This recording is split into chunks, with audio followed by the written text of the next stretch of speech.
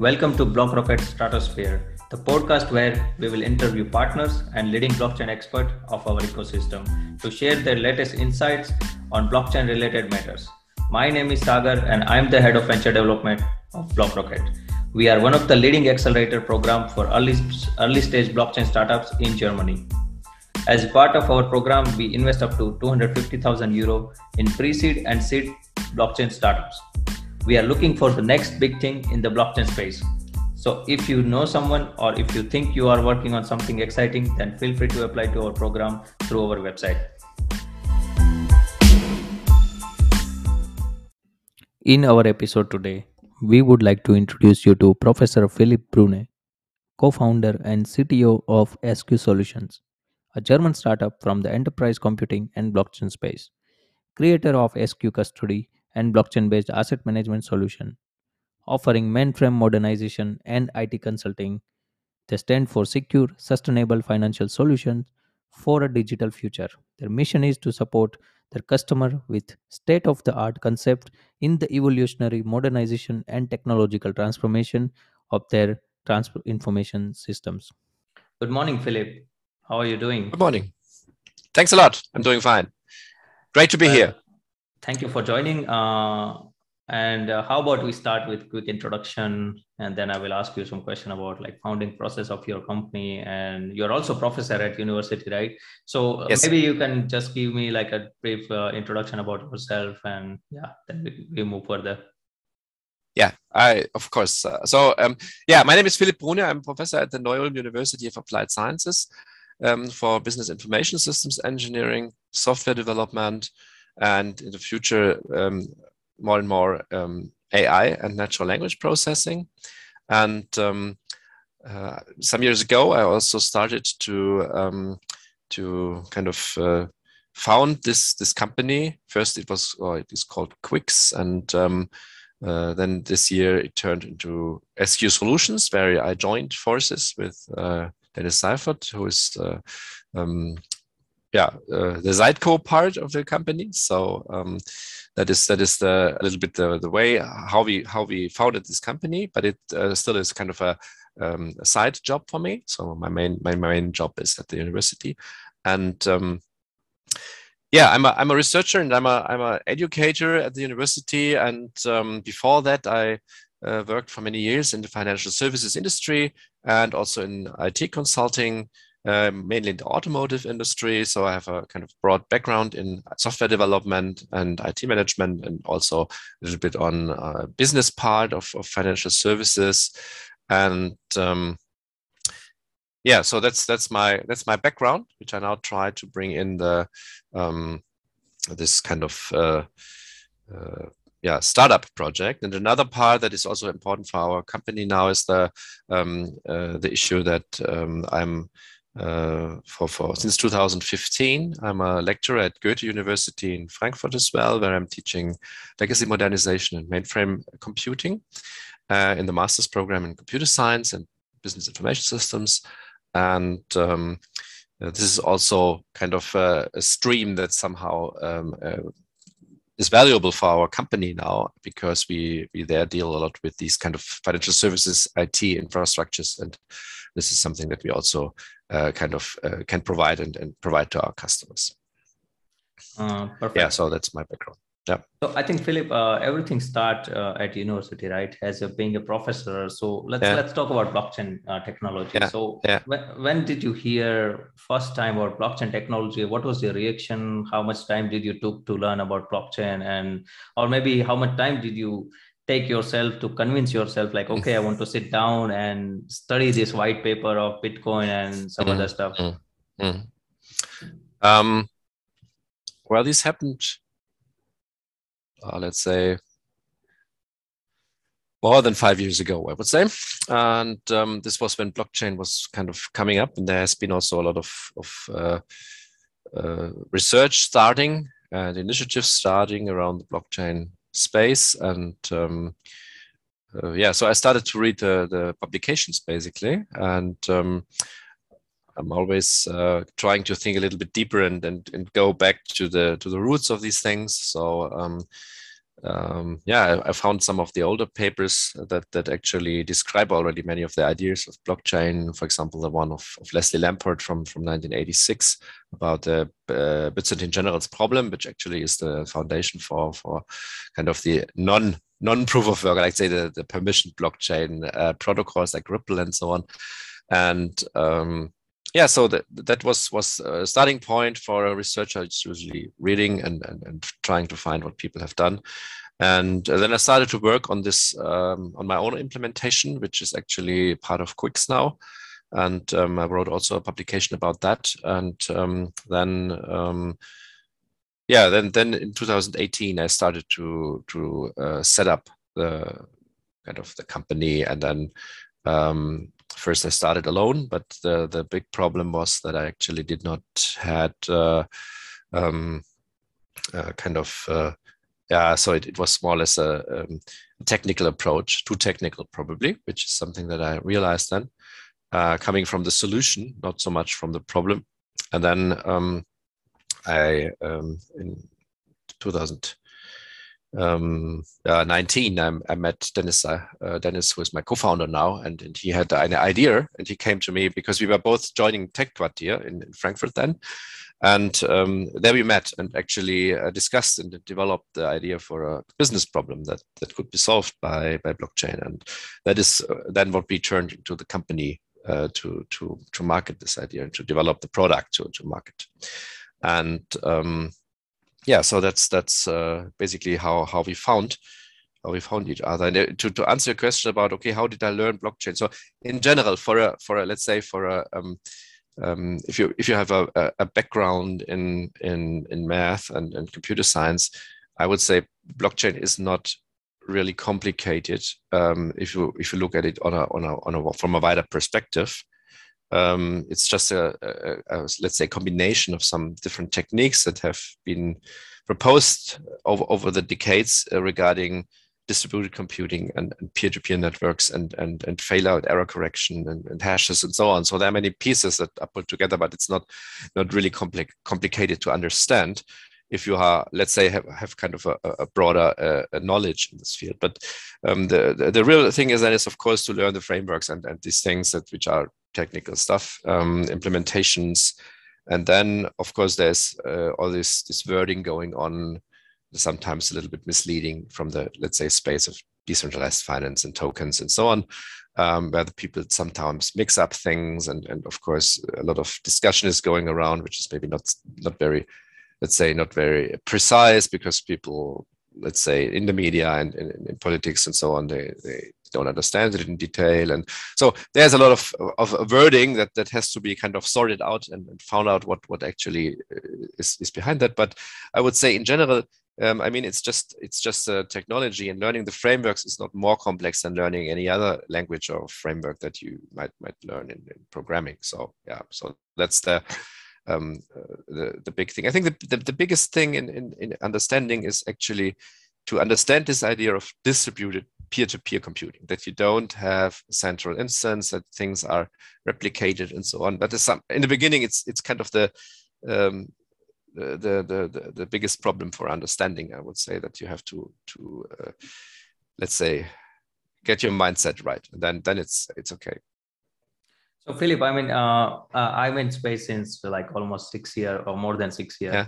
Yeah. For me, it is like if there is some topic is going on, I cannot literally resist myself to not talk about blockchain. So you are a professor, right? You are teaching like a next generation. Yes.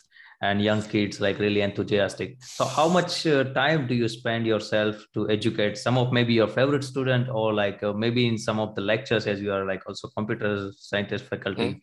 So like, do you talk at all about blockchain in front of your student, or you don't? No, I talk.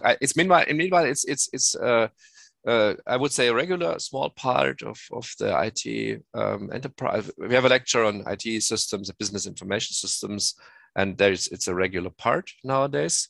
But of course, only one. So it's not in Neu-Ulm. It's not really in depth. In Frankfurt, there's a little bit more in my lecture, but it's master's course, of course. And also last week, for example, I gave an introductory lecture in an international program. for students abroad. So yes, I'm teaching that regularly, but not to a large extent, I would say. Understood. So how about like we talk a little bit about AI. So for example, like Yeah. AI and blockchain have become Yeah. like a two of the most trading and disruptive technologies, right? Blockchain Yes. has the ability to automate payment in Mhm. cryptocurrency and smart contracts and Yeah. shared ledger of data transaction and logs in decentralized. Mhm. And on the other side, AI offers intelligent and decision-making capabilities for machines similar to humans, right? So Mhm. how we can combine this bot technology and make something out of it? I think there are some fields where you can put things together, and I will just name a few. So this is actually something that we're also doing in SQ Solutions, that we try to implement, or we already implemented the possibility to have machine learning models, trained machine learning models, as part of a smart contract on the blockchain. So what are the possible combinations? So one is, of course, what we are doing is basically making the smart contracts intelligent in a way, so that you are able to have AI-based decisions, for example, as part of the code of a smart contract. I think this is a relatively straightforward thing.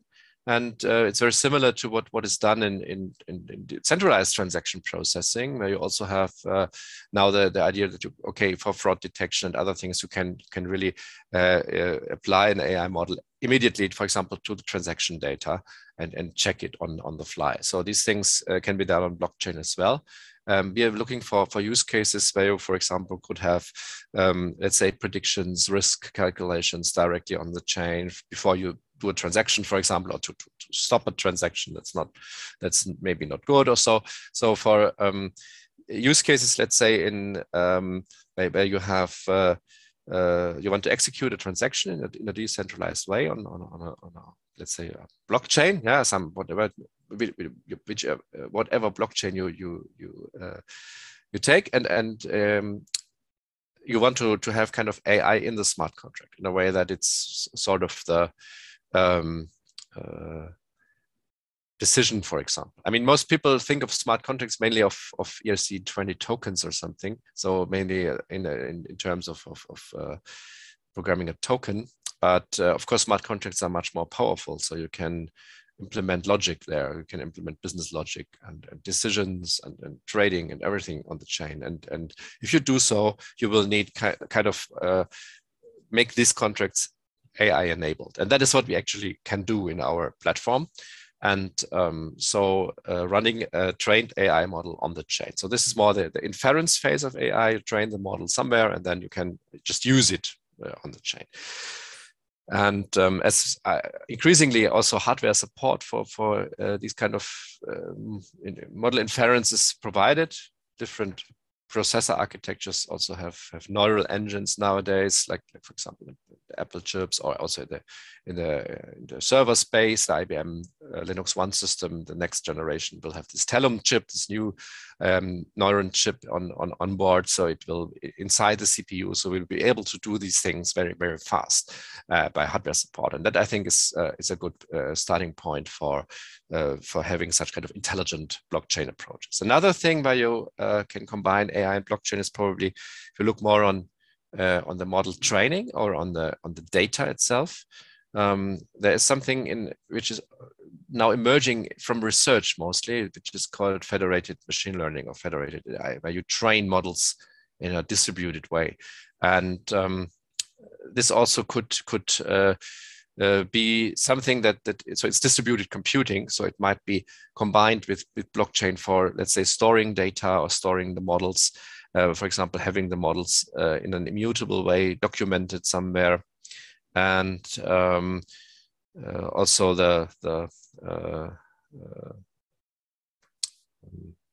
distributed computing can be maybe done in a way that the data serves as kind of an oracle for that is provided to different nodes of a chain, where the training and the model itself runs on the chain, so it is kind of consistent. So I think that we will see a lot of interesting combinations in the next years, where these things we learn from blockchain might be made usable for AI. And also with respect to kind of documenting AI models or making AI models more transparent and also kind of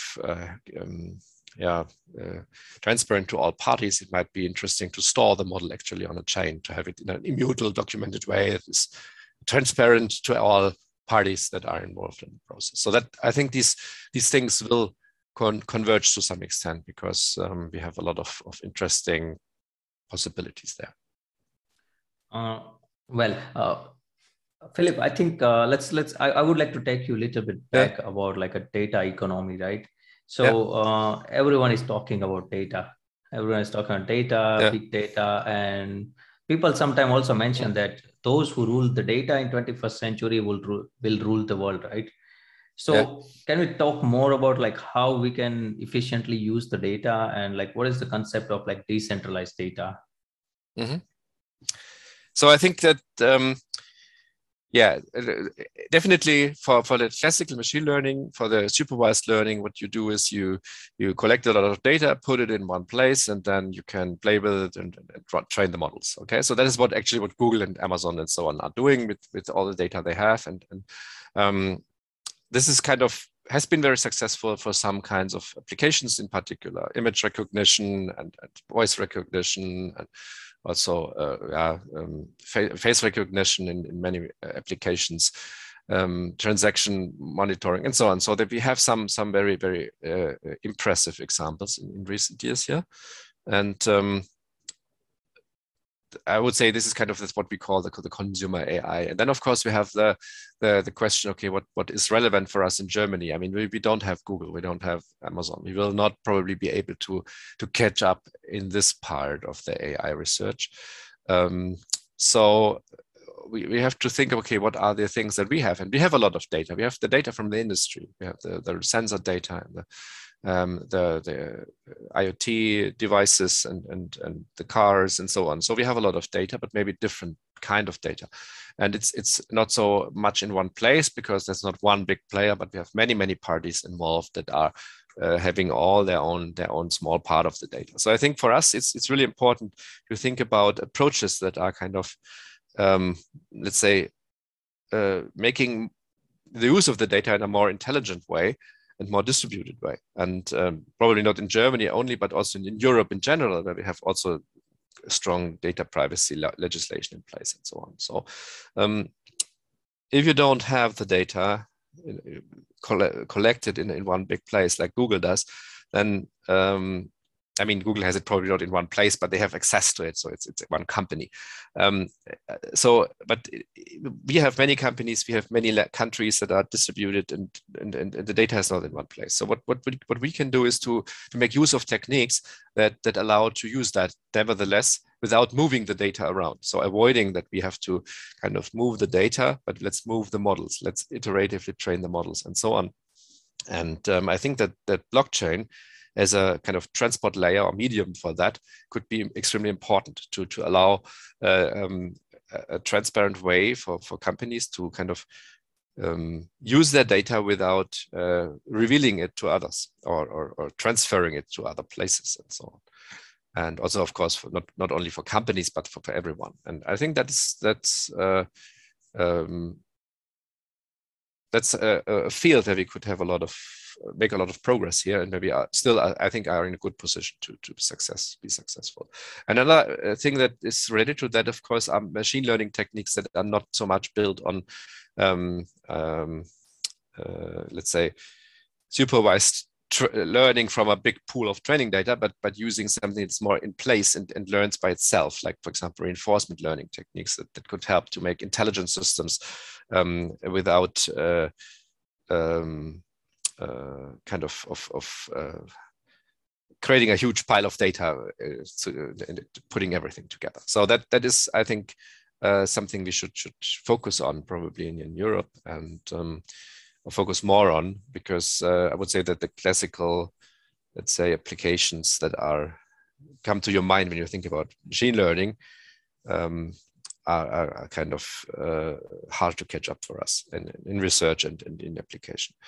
But I think nevertheless there's a big potential for many other applications. So, and I think that actually this kind of distributed data handling and distributed data and making use of distributed and data that you cannot access directly requires that we are able to have a distributed computing paradigm where we can put the model training, for example, on the edge devices, or at least distributed in different companies, and merging the results of the calculation of the data. So that is something that really, I would say,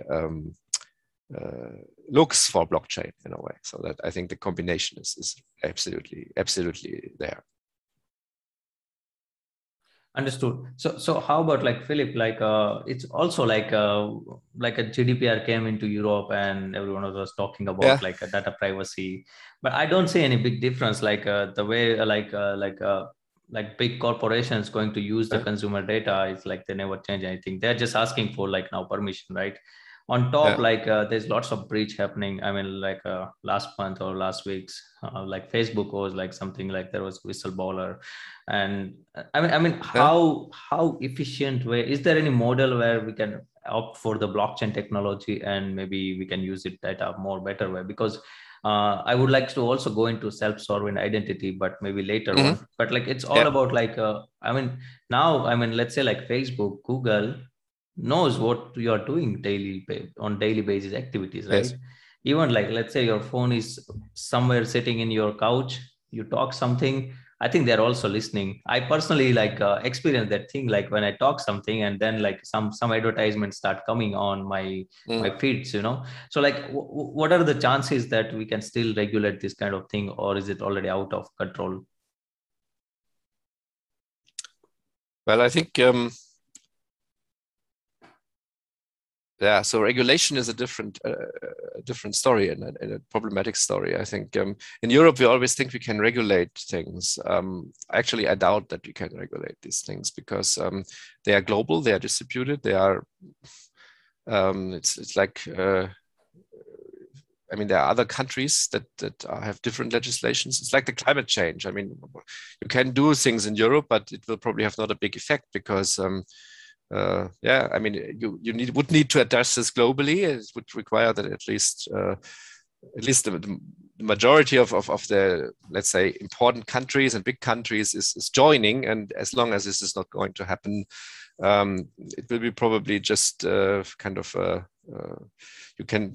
I mean, EU is trying to regulate Amazon and they're putting fines on them and so on, but I don't think that it has a big impact as long.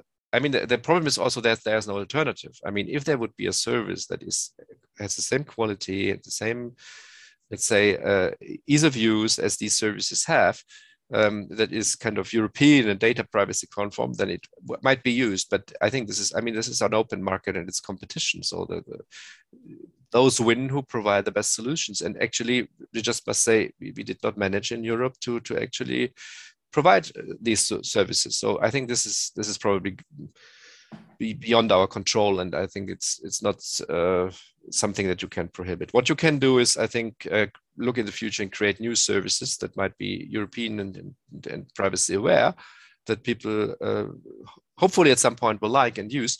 And I think that could be, of course, a chance for European startups and for European companies. So I think there's no rule that the next big thing should not come from Europe if we would actually start thinking about that. So I would formulate this more positive in a way that I mean, there's always a chance to do something, and blockchain could be part of that. I mean, maybe someone comes up with a more, let's say, community-based distributed effort that is based on blockchain, like Decentraland or something, that could be the next big thing. I mean, why not? So I don't know if regulation in this place is the right way to handle these things, because I think that the cyberspace is basically something that is post national, let's say, it's beyond traditional structures of states and law and so on. So it has to find a new way. And let's, in the end, if you look at consumer data and the consumers, I mean, the consumers have it in their hands, and at some point, someone has to create a new Facebook or new. There will be something new, and maybe we find a solution to do that better. So that I would say is the positive approach. But I think you cannot really regulate these things. It's the same with cryptocurrencies. So as long as you don't have a fully censored and fully blocked internet like China has, or so, I don't see a way to prohibit that. I think I'm totally agree with you, because the innovation comes first, and then like government or any central entity try to regulate them. But I think in general, like a blockchain space is moving at really super fast speed, right? Or it's their own pace, and the regulatory body works on their space because they have their own things to do. And I am highly skeptical, it's really hard to keep up the pace, right? I mean, we came with ICO, they had to find the rules for the ICO, then came like a DeFi, and then they were still figuring out DeFi, then came like NFT, and then on top like metaverse. So I agree with you here. But how about let's talk about like blockchain and AI. So maybe if you can give me like a brief some application, maybe in several different sector like sustainability or automotive or some other, maybe one application per sector. Up to you, like how many sectors you would like to cover. Let's talk about like how blockchain on top, like using AI, can change the particular sector or like applications. So my domain is financial services, so I'm not sure if I can give good examples for other industries, but I would say in financial services, it's what actually we are doing in SQ Solutions is I think a use case that is really working or meaningful for blockchain, that you have not so much focusing on, let's say, disruption and disrupting the finance system, but we are looking more for providing services for financial service providers to have a decentralized platform for executing transactions. A little bit maybe like the RippleNet, but not as big as public, and also not focusing on payments, but also more focusing on kind of internal transactions of banks. And we also think that AI could be a big part here, because we can use AI for checking, for decision making, for predictions inside. For example, if you want to make a deal, I mean, traditionally, what happens? The dealer once makes a deal, and then it is kind of checked against maybe a risk model and a limit, and he has a limit, and then the deal is done. And if the limit is, and then later on, it is calculated, and the actual risk is predicted. Maybe we can do these things more clever. So I think risk control and risk management is something that could be embedded in the process directly on the chain, and that is something that I think is very, very interesting application for using AI on blockchain. Fraud detection, of course, is another one. And I think there are many ideas that you could have if you have the AI on the blockchain. Looking to other industries, well, I think there are similar things: smart factory, distributed distributed supply chains in Industry 4.0 or IoT, industrial IoT, and having intelligent decisions on the edge that communicate in a blockchain decentralized way. So there are techniques for that as well, like IOTA or so. They are more fast blockchains. So I think that could be a use case in industrial settings. And I think healthcare is interesting, because in healthcare you have the problem that decentralized ideas for a health record or things like that have not really worked so far, because people don't trust, doctors don't trust, and patients don't trust the centralized thing. And so I think that could be something that could be done in a more decentralized way. And there, of course, you can have AI, for example, for having, let's say, diagnostic support and things like that. So healthcare could be an interesting domain as well for blockchain. The problem there, it's also highly regulated, and there are a lot of, let's say, particular interests from different groups. So it's very difficult to bring in new ideas there. But in general, I think there would be an approach for a decentralized system or potential for a decentralized system that probably would be better accepted by many parties than this kind of healthcare card and things that more or less failed. Understood. So what do you think the role of consensus protocol for AI application, for example? Yeah, I think consensus protocol is critical for public or permissionless blockchains, because there you have to always have this discussion about proof of work, or how can you overcome proof of work, because it's wasting energy and not sustainable. If you have a let's say a smaller network which is permissioned, consensus protocol is not a big issue, because you can use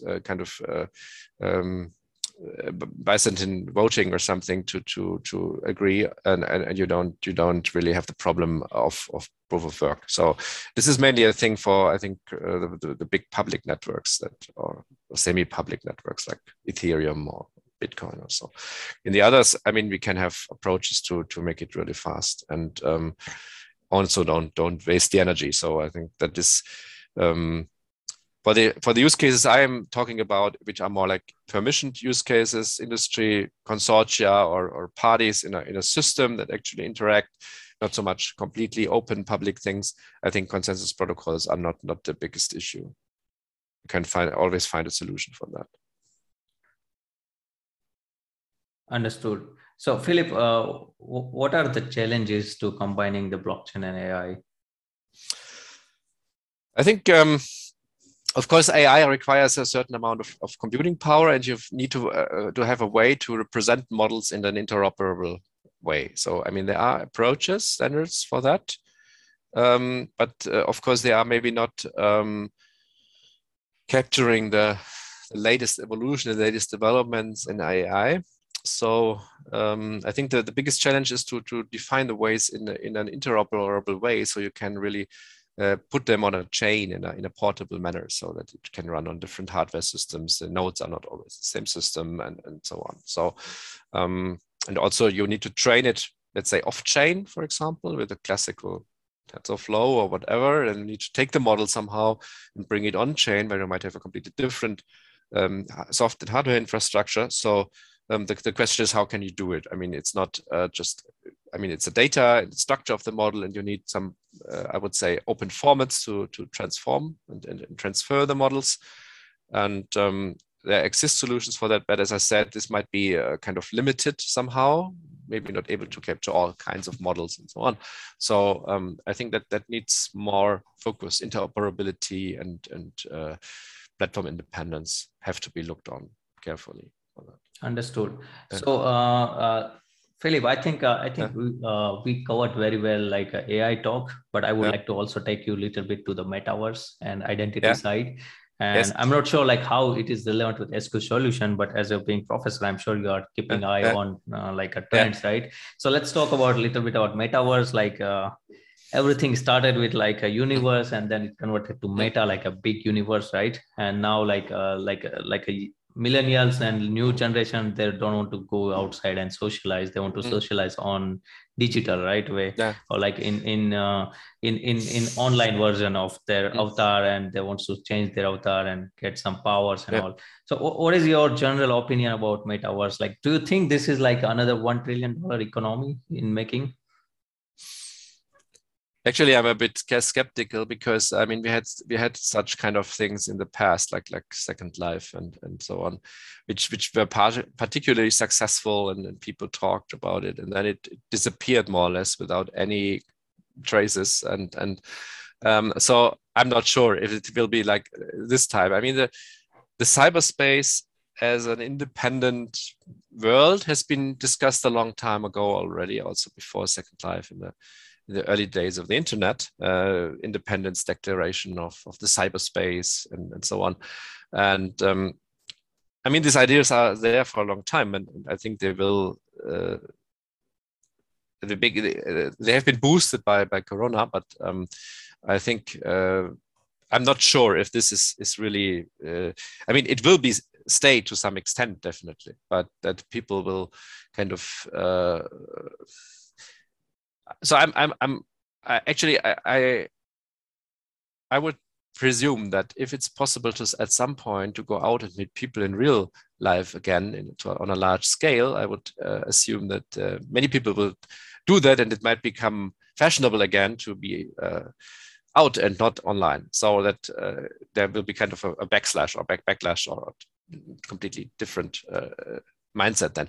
So maybe yes, maybe no. I'm not really convinced that this is something that will be a huge big thing, but it is here to stay, of course. I mean, we will definitely, I think we will use online more, or we're already using online more than in the past, and we'll use it for more things, also for business and so on. That's definitely clear.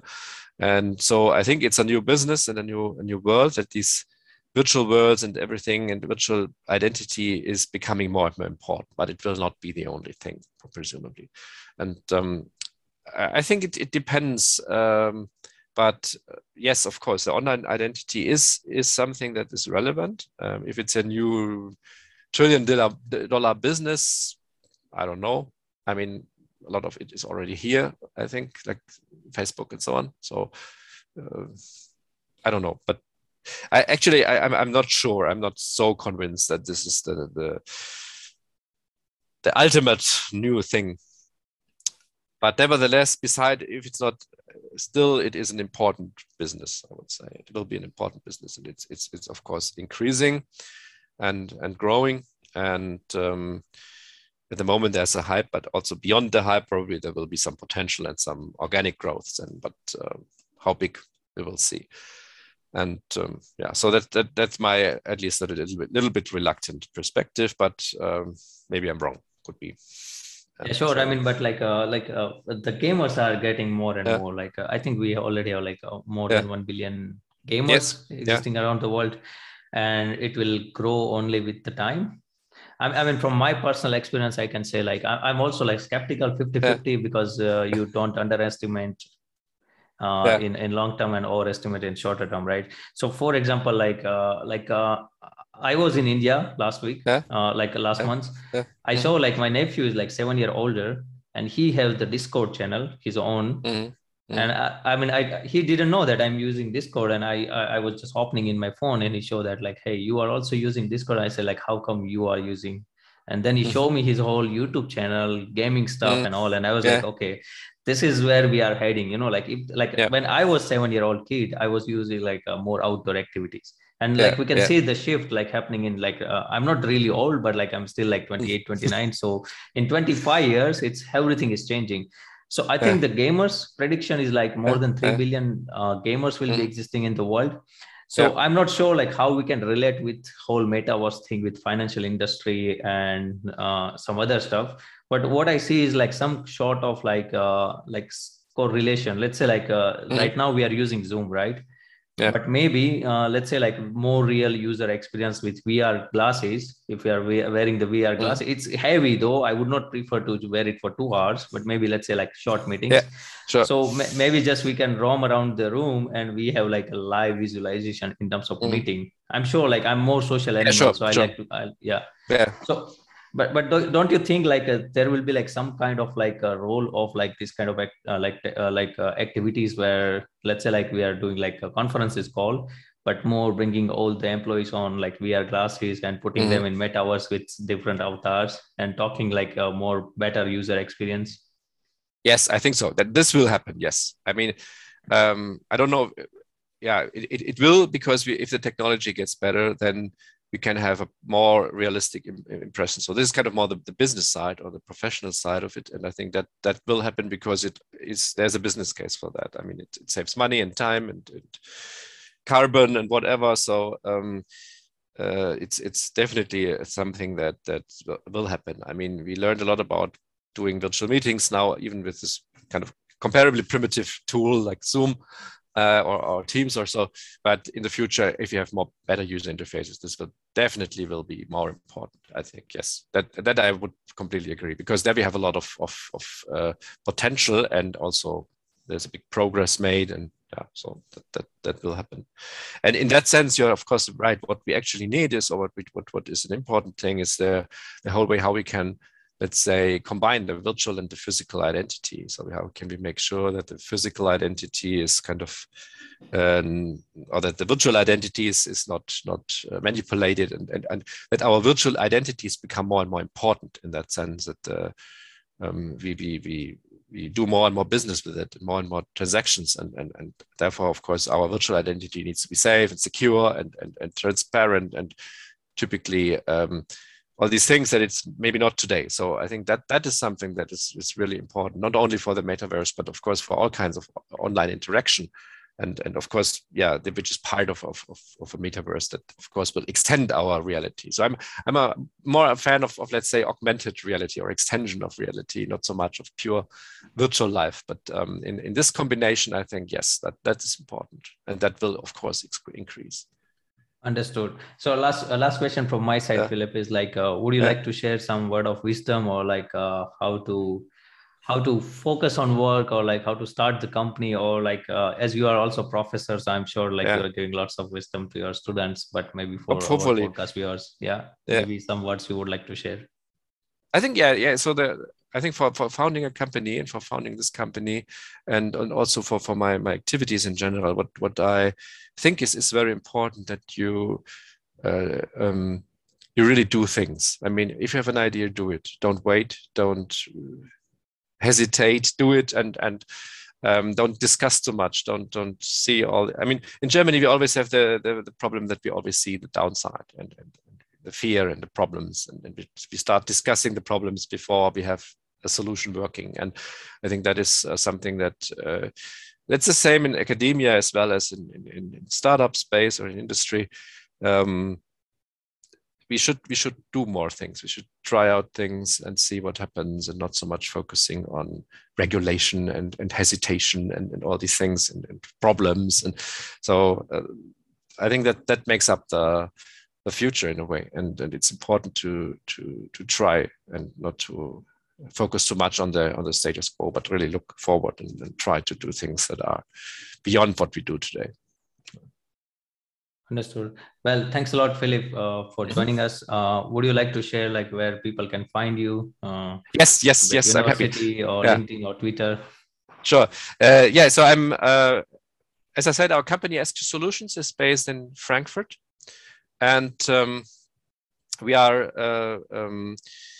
we are on LinkedIn mainly. So our main channel probably is LinkedIn. We also have a web page, and I'm also on LinkedIn personally and very active there. So I would really invite you to connect with me on LinkedIn. LinkedIn profile Philipp Brune is easy to find, and SQ Solutions also is easy to find. If you find me, you can find the company as well. And so that's the. Sure, I will also put like a link when we put this podcast online, and so they can also easily find out our audience, especially. And on top, fantastic. Thanks for joining us today, Philip. We're really looking forward to seeing how your company develops in the upcoming years. Yes. And let's keep in touch. Thanks a lot. Thanks a lot. Have a nice day.